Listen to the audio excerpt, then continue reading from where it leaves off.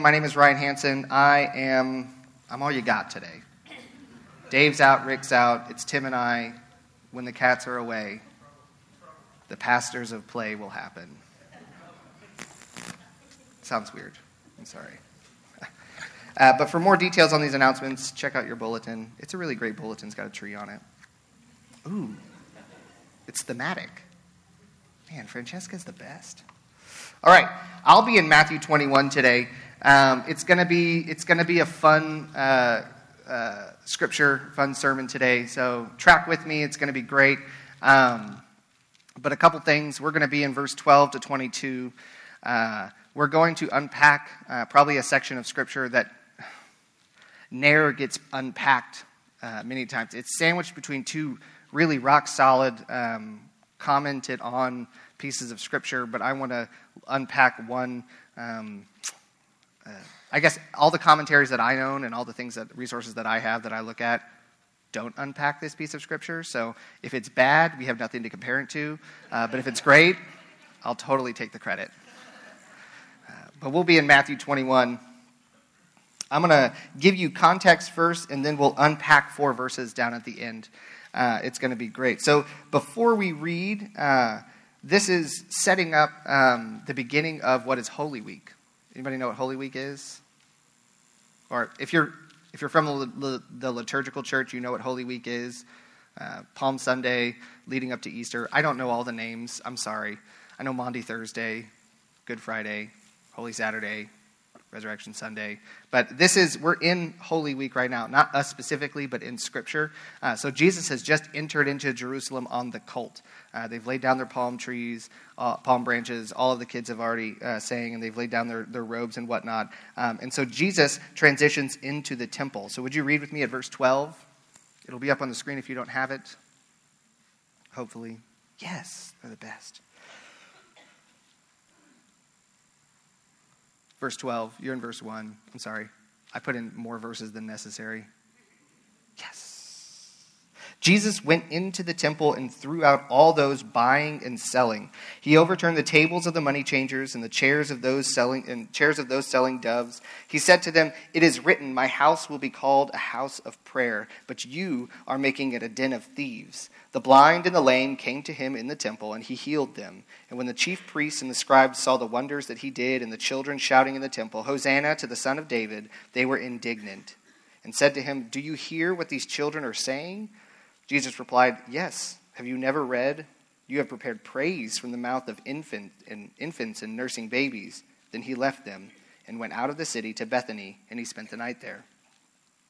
Early in the morning, as he was returning to the city, he was hungry. Seeing a lone fig tree by the road, he went up to it and found nothing on it except leaves. And he said to it, "May no fruit ever come from you again." At once the fig tree withered. And when the disciples saw it, they were amazed and said, "How did the fig tree wither so quickly?" Jesus answered them, "Truly I tell you that if you have faith and do not doubt, you will not only do what is done to the fig tree, but even if you tell this mountain, 'Be lifted up and thrown into the sea,' it will be done. And if you believe, you will receive whatever you ask for in prayer." Would you pray with me? Father, we love you. God, we trust in your word, the supremacy of your word, the sufficiency of your word. And so, God, I ask that your Spirit unpacks the word for us today. I pray that your Spirit reveals truth so that we can come to know who you are more and get a correct view of who you are, and through that get a correct view of ourselves. But God, you are good, and let us declare that today. In your name we pray. Amen. So, before summer, at the end of the school year, student ministry, we unpacked a book of the Bible. So the way our calendar is going to work is through the school year from August to what is it, month before May? Whatever before summer, June. We'll just say June 1st. We're unpacking books of the Bible together. So we unpacked the book of Matthew. We spent 8 weeks in Matthew unpacking Jesus' interactions with other people, as well as Jesus' parables, some parables. So it was a fantastic 8 weeks. I loved it. I don't know how much they loved it, but I loved it. But this is one of the passages we unpacked. I want to bring in something we do in student ministry to Sunday morning, so you can see, and we can dangle it in front of you as like a little, I don't know, something we dangle in front of you. I don't know. But let's unpack this together. First, let's see what happened. I kind of like, when I read through Scripture, I like to have a concise what's happened in Scripture previous. So Jesus entered into Jerusalem as king. He then moves into the temple and starts cleansing the temple. This is where we know that Jesus has muscles, because he's flipping tables and he's cracking whips. He's kicking people out. This is not people's favorite Jesus. Unless you're really cool, then it's my favorite Jesus. This is like, get out of my house, flipping tables, cracking whips. I love it. It's probably one of my favorite passages in Scripture, because, Jesus is just as firm as he is loving. And then he starts cleansing, or he starts healing in the temple. All of the lame and the blind come to him for healing, and all these Pharisees get real indignant. I really like that word, indignant. But they get real mad. They get cheesed. And they start like, well, you see what these kids are saying? And Jesus is like, yeah, I have ears. Duh. Okay? But then he goes to sleep in Bethany, 2 miles outside of Jerusalem, not that far of a walk. But he goes to take a nap or sleep at Bethany, and then comes back the next morning, comes across a fig tree. He is hungry, so he goes up to this fig tree, which we can kind of deduce is lush with leaves. He comes up to the fig tree. The fig tree has no figs, and so he does the appropriate response and curses it to death. There's no second chance. The fig tree's done. It's done. Okay, it's like Roundup on the fig tree. And then all of the disciples ask him about the fig tree, and then Jesus gives an answer in Jesus fashion, in super clarity, about mountains. So this is a great chapter to unpack. We're going to unpack the fig tree part of this chapter. We're going to look at why Jesus cursed this fig tree and what it means for us. Before you get compassion for the fig tree, let's figure out some stuff. So, has anybody here ever seen a fig tree? Raise your hand. Put your paw in the air. Cool. So you know that relatively short amount of time, fig trees can get unruly. They go from little tiny Charlie Brown Christmas tree looking things to great big bushy fig tree bushes, right? And the leaves are unmistakable. They're big and they're green. Right? And so we're not talking like a fig tree like this as a fig tree. There's like figs hanging on it. Oh, it's so orchardy. We're talking like fig tree, like this size, because it's unruly. It's on the side of the road. It's a wild fig tree. If you've ever looked at the cost of figs, you know that a wild fig tree and free figs are really good, because figs are expensive. But in the Holy Land, fig trees are everywhere. And actually, in Scripture, fig trees and figs are everywhere.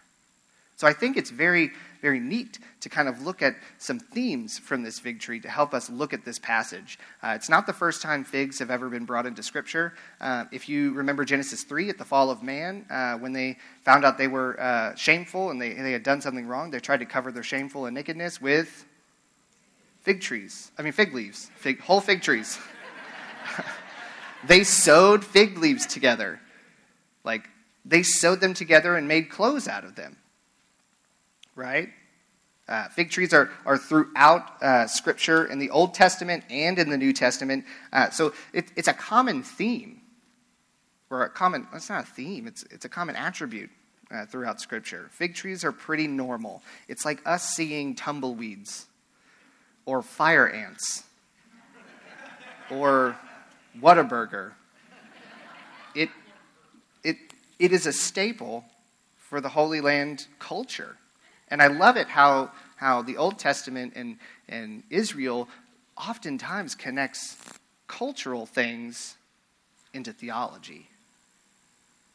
And so it's not just a fig tree and a harsh Jesus that's happening here. He's not just coming off the anger he had when he was cracking the whip in the temple. This meant something. Let's figure out what that meant. Okay? Compassion for the fig tree. Let's get it out of our heads, because here's the deal with figs.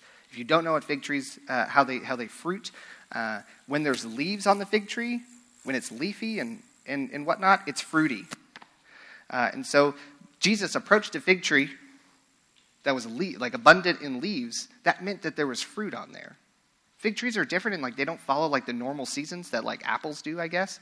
But fig trees, if there's leaves on it, there's a pretty good indication that there's fruit there.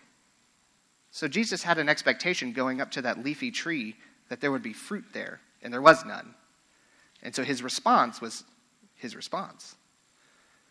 Before you think that Jesus, man, that was really harsh. Like, you couldn't give the fig tree a chance? Like, he didn't know you were coming. It's an unscheduled visit.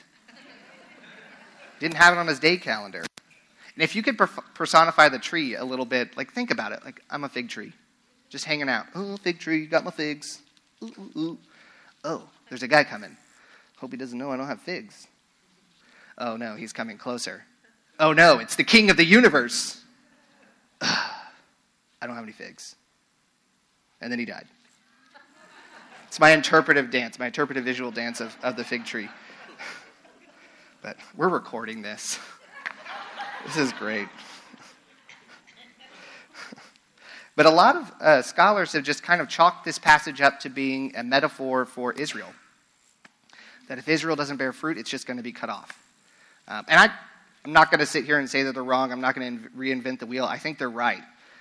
But Scripture as a whole is relevant to us as Christians. It's not just pieces of Scripture that we like. It's not just John 3:16 that we like. It's not just the 8th chapter of Romans that we can apply to ourselves. The whole entirety of Scripture is relevant for us. So I think it's valid for us to kind of understand, what does this fig tree mean to us?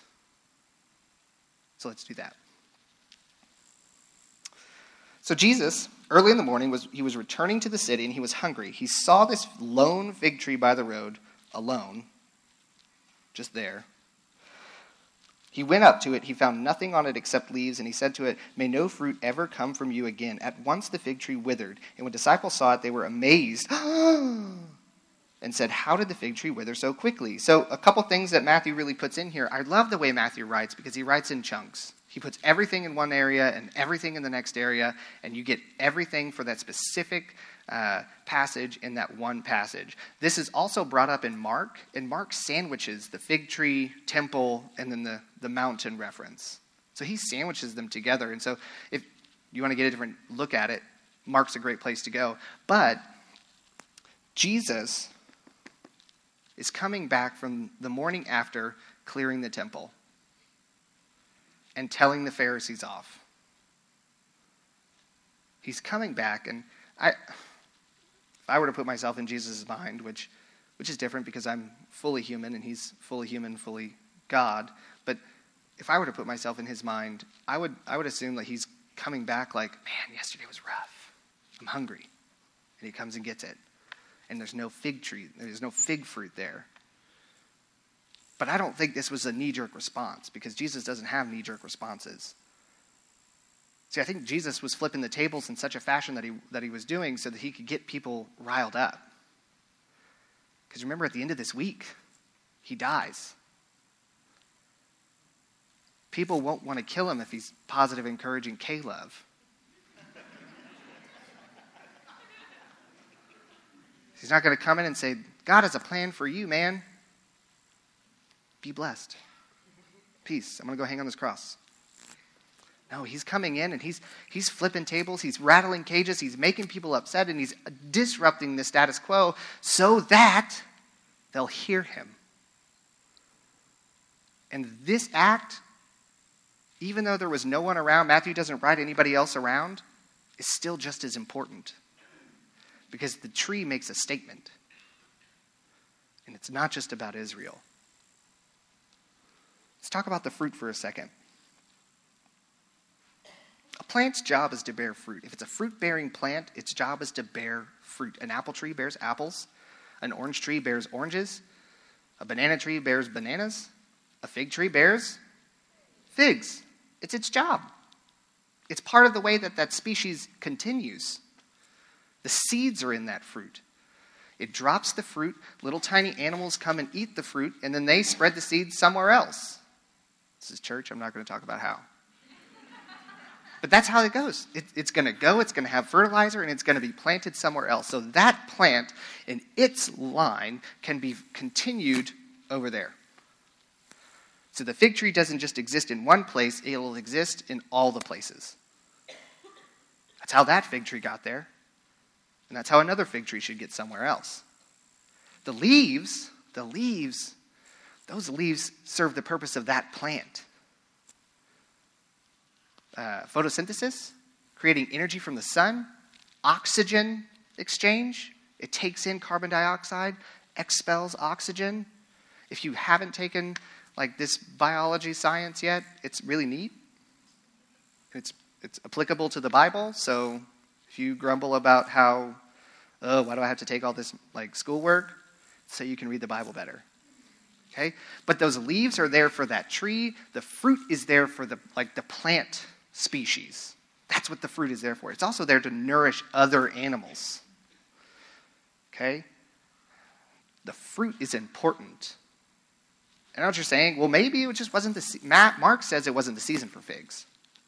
This kind of leads us to think something different about fig trees. But Jesus knows that fig leaves means fig fruit. And that's important. Fruit is important. Fruit's a biblical theme as well. There's a moth in here. Fruit is a biblical theme as well. I guess the most important passage of fruit to, the New Testament Christian is the fruit of the Spirit in Galatians 5. Love, joy, peace, patience, kindness, gentleness, goodness, faithfulness, self-control. If you watch VeggieTales or go to children's ministry, you probably have heard the songs about the fruits of the Spirit. Don't sing them. I don't like them. I like the fruits of the Spirit, but I don't like the songs. But those are important. And so I think it's important to connect those themes together. Fruit equals fruit. So Paul talks about the fruit of the Spirit. Jesus is cursing a tree for having no fruit. I think you know where we're going with this. But why fruit? Why is the term fruit used? It's used all throughout the Old Testament. It's used throughout the New Testament. But why fruit? Well, fruit nourishes. Fruit is evidence of health. It's the evidence of life in that plant. Fruit means that that plant is healthy enough to procreate. It's important. It's the result of that plant having the ability to do that. It's important to use that. And those leaves are just as important. I didn't number these pages. But here's the deal. What we have so far and what we know is this plant didn't bear any fruit, so it had no evidence of health. It just looked healthy. Jesus' response to the lack of evidence is harsh. But now we have to reconcile those two things. How do we reconcile compassion Jesus with this Jesus that's happening right now? It's possible. It's totally possible. I think our first response is to say, well, good thing that's only Israel. I think we're good here, guys. We really dodged the curse. I don't think so. I think that fig tree stands for much more than just Israel. I think it stands for no fruit. So what does that say for us as Christians? I say this. Let's make some connections here. This plant looked lush and beautiful. We know that because Jesus went up to it expecting fruit. And if it looks lush and beautiful, if you see a plant that has deep green leaves and lots of them, and it's big and thriving, it's going to have fruit. It's going to have a result of its health.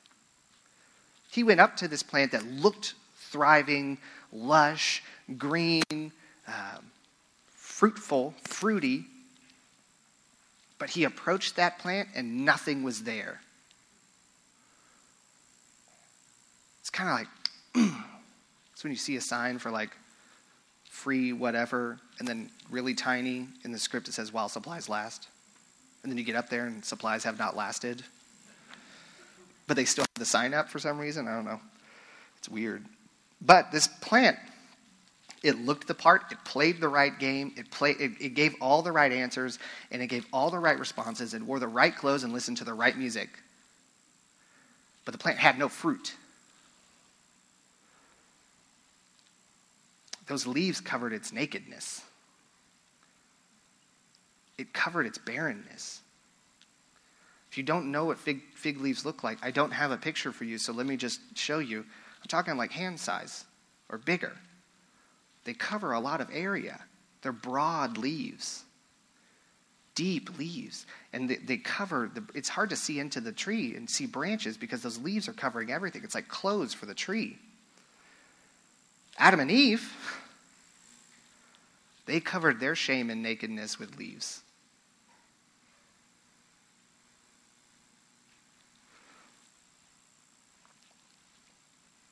Those leaves were there, and they were covering up that it didn't have any fruit to bear. The Pharisees were labeled as whitewashed tombs. If you don't know what that means, they're beautiful on the outside. They had a fresh coat of paint on the outside, but on the inside they were dead and rotting because it was a tomb. It's meant for holding death. So there was no life on the inside, but it looked real good on the outside. Their choices made them look like a leafy plant, but their heart lacked fruit. Jesus rebuked them. God pushed Adam and Eve out of the garden. I think we can all get behind hating these two groups of people. Like, let's hate on the Pharisees. Everybody will jump in board, and if we're infighting between the Christians and we look at Pharisees and say, look, there's a Pharisee, everybody's on the same team, we're all going to jump the Pharisee outside next to the railroad tracks. It's going to be great. No one likes a Pharisee. And I think if we met Adam and Eve, we'd have a few choice words for them too. It's really easy to kind of jump behind and hate on those two groups of people. But what does this mean for us as Christ followers? I think it stands as a warning.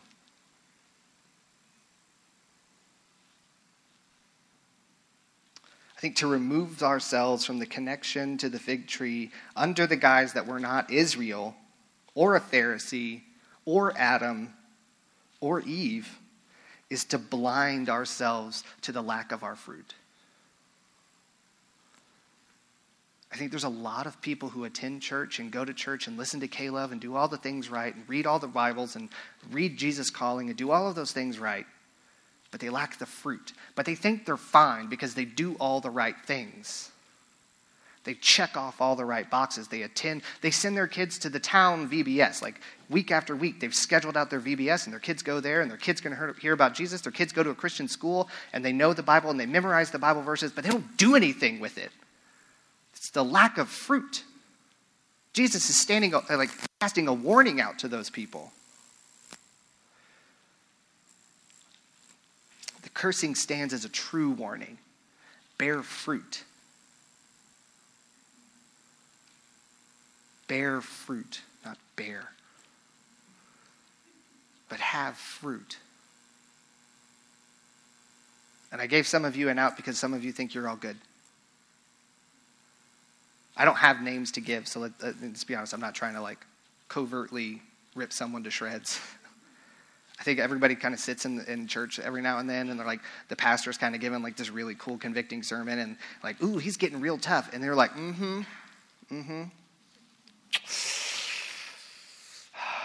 Art Garfunkel over there needs to hear this. I hope he gets convicted. Or, ooh, I got to record this, pull out the voice memo so that Marcia can hear it, because she needs to hear this. Pastor Dave's getting hurt. We all have sat in church before and said, oh, someone else needs to hear this. What about us? I think more often than not when conviction happens, it's someone else needs to be convicted and not us. Because conviction hurts. It smarts. But this is where Jesus is going. It's the true warning. Be found with fruit. Now, before you freak out and trying to like Google how to have fruit, or like take a quiz to tell you all your things so that you can bear the most fruit, or like put fertilizer on your feet so that you can bear fruit, there's comfort that comes with this. I think what I love about Jesus' firmness is that it's not given to just destroy you and he walks away with a mic drop. He doesn't come to melt your face off and then says, have a great day. No, he gives it through love. Last time I was able to preach here, which was March. We unpacked John's letter to the Ephesians. The Ephesians, the church at Ephesus. His call was that you've abandoned your first love, but he gave comfort afterwards. He's come back, repent. Jesus gives firmness through love. And so the love that comes through here, the hope that comes through this, yes, it's a very dire warning, bear fruit or yikes. But the comfort is that fruit's not our job to bear. We can't generate that fruit. That's God fruit. When Paul unpacks these, the fruits of the Spirit, love, joy, peace, patience, etc., etc., etc., that's not fruit that we need to do all the right things to show off. That fruit of the Spirit is evidence of the Spirit in you.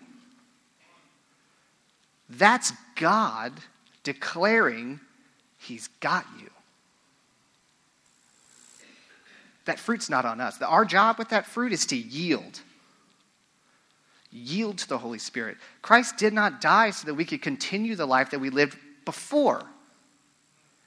We don't get to continue on sinning so that God's grace may abound. No. We repent, change our ways, and move towards the Lord to act like God. But the confusing part is the fruit of the Spirit doesn't come from us. It comes from the Lord. We're just the tree planted there without choice. We're there. And the fruit shows up. That's it. The indwelling of the Holy Spirit shows evidence, and that evidence is the fruit of the Spirit. And I think some of you are trying to take self-evaluation, and you're like, I cut somebody off today. I don't have any fruit. Or I've been in a dry patch lately. I don't have any fruit. Or God's really tested me. I guess there's no fruit. I think, we can get scared, but don't be scared. While we step through trials which make us feel as if fruit is not evident, these prunings are beneficial to us. John 15:2 says, every branch in me that does not produce fruit, he removes. And he prunes every branch that produces fruit so that it will produce more fruit. John Bunyan puts it this way. It is said that in some countries trees will grow but will bear no fruit because there is no winter there. Don't mistake a trial for lack of fruit or punishment. Praise the Lord through trial because fruit will come of it. Hard times, if your whole situation has been flipped upside down, you find yourself in maybe even a physical place where your life does not look the same as it did a year ago. And you're struggling and you're done. Lean into the Lord. The fruit is there. You could try and blame other people. You could try and blame all of those closest to you, and you could lay into them as much as possible. But at the end of the day, that trial, that pruning, that hardship that is there is not there so that you can be defeated. It's there so that you can lean into the one who made the pruning happen in the first place so that you can declare his goodness and bear fruit in his name. That's it. That's what it's there for. That tree, that fig tree that had so many leaves and looked so healthy and so good, there's no fruit on that tree. It looked the part. It played the part. It had the greatest leaves you could probably sew those leaves for clothes. I don't know. But the last time someone did that, I think we get caught up with having so much leaves and looking the best that we could ever look. And having all the cool Jesus t-shirts, listening to all the best podcasts, reading all the best books, raising the best hands we could in worship, and doing our stuff for the outwardness instead of living our lives devoted to the one who saved us and pulled us out of death. There is a fountain of life. And that fountain of life brings life and evidence, so fruit. That tree did not have life. It only looked alive. So the warning here is be fruity. Don't be fruitless. Don't worry about looking great. Don't mistake the trials and correction for lack of fruit. It's just the beginning of fruit. So here's the deal. I'll call the band up in just a little bit. Jesus cursed a fig tree for being dressed in leaves, but bearing no fruit.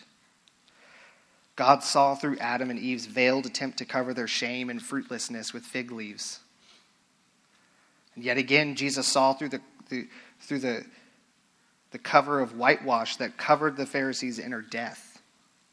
Looking alive isn't actually living. Life is found in Jesus only. Don't confuse being put together or having the right theology with having life abundant. Jesus cut out a fig tree for acting like it was bearing fruit. Make no mistake. It's not time for games. But instead, he offers himself to bear fruit as the seed planted in and the Spirit who bears the fruit so that you don't have to. Trust and rely on the Spirit for the fruit and find comfort in God's grace amidst our battles with sin. Jesus will remove the mountain because only he can. See that bottom passage of Scripture? People like to focus on one aspect of it. And if you believe, you will receive whatever you ask for in prayer. There's conditions in there. I don't just get to say I want $1 million or my mortgage paid off. God, I want your fruit to be born in me. I want to display your goodness and not my own accomplishments. The mountain that he talks about, but even if you tell this mountain, be lifted up and thrown into the sea, it's not off the power of the believer, it's off the power of the giver. That mountain represents the impossible. The impossible is you can't be holy on your own actions. Only holiness comes through God. Jesus' works and his righteousness, his holiness and compassion are the only way you're going to make it. And his blood covers way better than fig trees or whitewash ever will. Here's a call. Band, you can come up.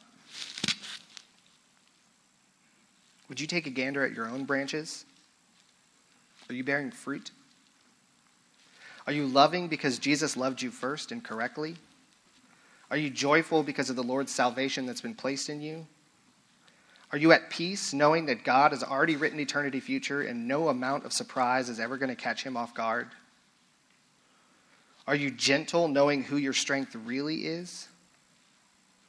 Are you patient knowing that God is accomplishing what he started until the day of Christ Jesus? Are you kind because you've been dealt with kindly by a God who knows you intimately? Are you good because God indwells in you and his goodness comes from him? Self-controlling and denying of the flesh, its own satisfaction? Are you faithful because God has given you faith? If you sit in here and you don't feel like you have fruit, take heart. At the end of this song, there's going to be a prayer team up here. We would love to pray with you. If you're taking a self-evaluation, self-stock, and you find that there's no fruit because you don't buy into this Jesus thing, but you sorely do want fruit, we would love to talk to you as well. This warning is not there to say that if you don't have fruit now, you're done. This warning is there because if you don't bear fruit, it's because you're trusting in yourself. And I warn you, ladies and gentlemen, don't trust in yourself. Trust in the one who gives life and brings life. If If you don't intimately know Jesus and you want to intimately know Jesus, we want to walk you through that step.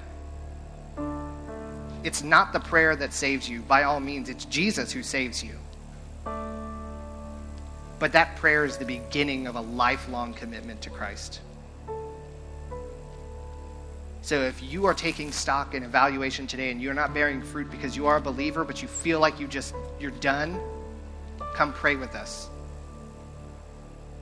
If you're taking stock and you don't hold fruit because you're not a believer, and you want to change that, or you want to figure what that's about, come talk to us. Come pray with us. We'll pray with you. This warning is not so much a warning as an offer. These fruits of the Spirit are the reflection of God's holiness placed in us. We can cover it up and we can choke it out with thorns and chase after the bad fruit, but at the end of the day, the only good fruit is the fruit of the Spirit. And the only evidence of the Lord is his fruit.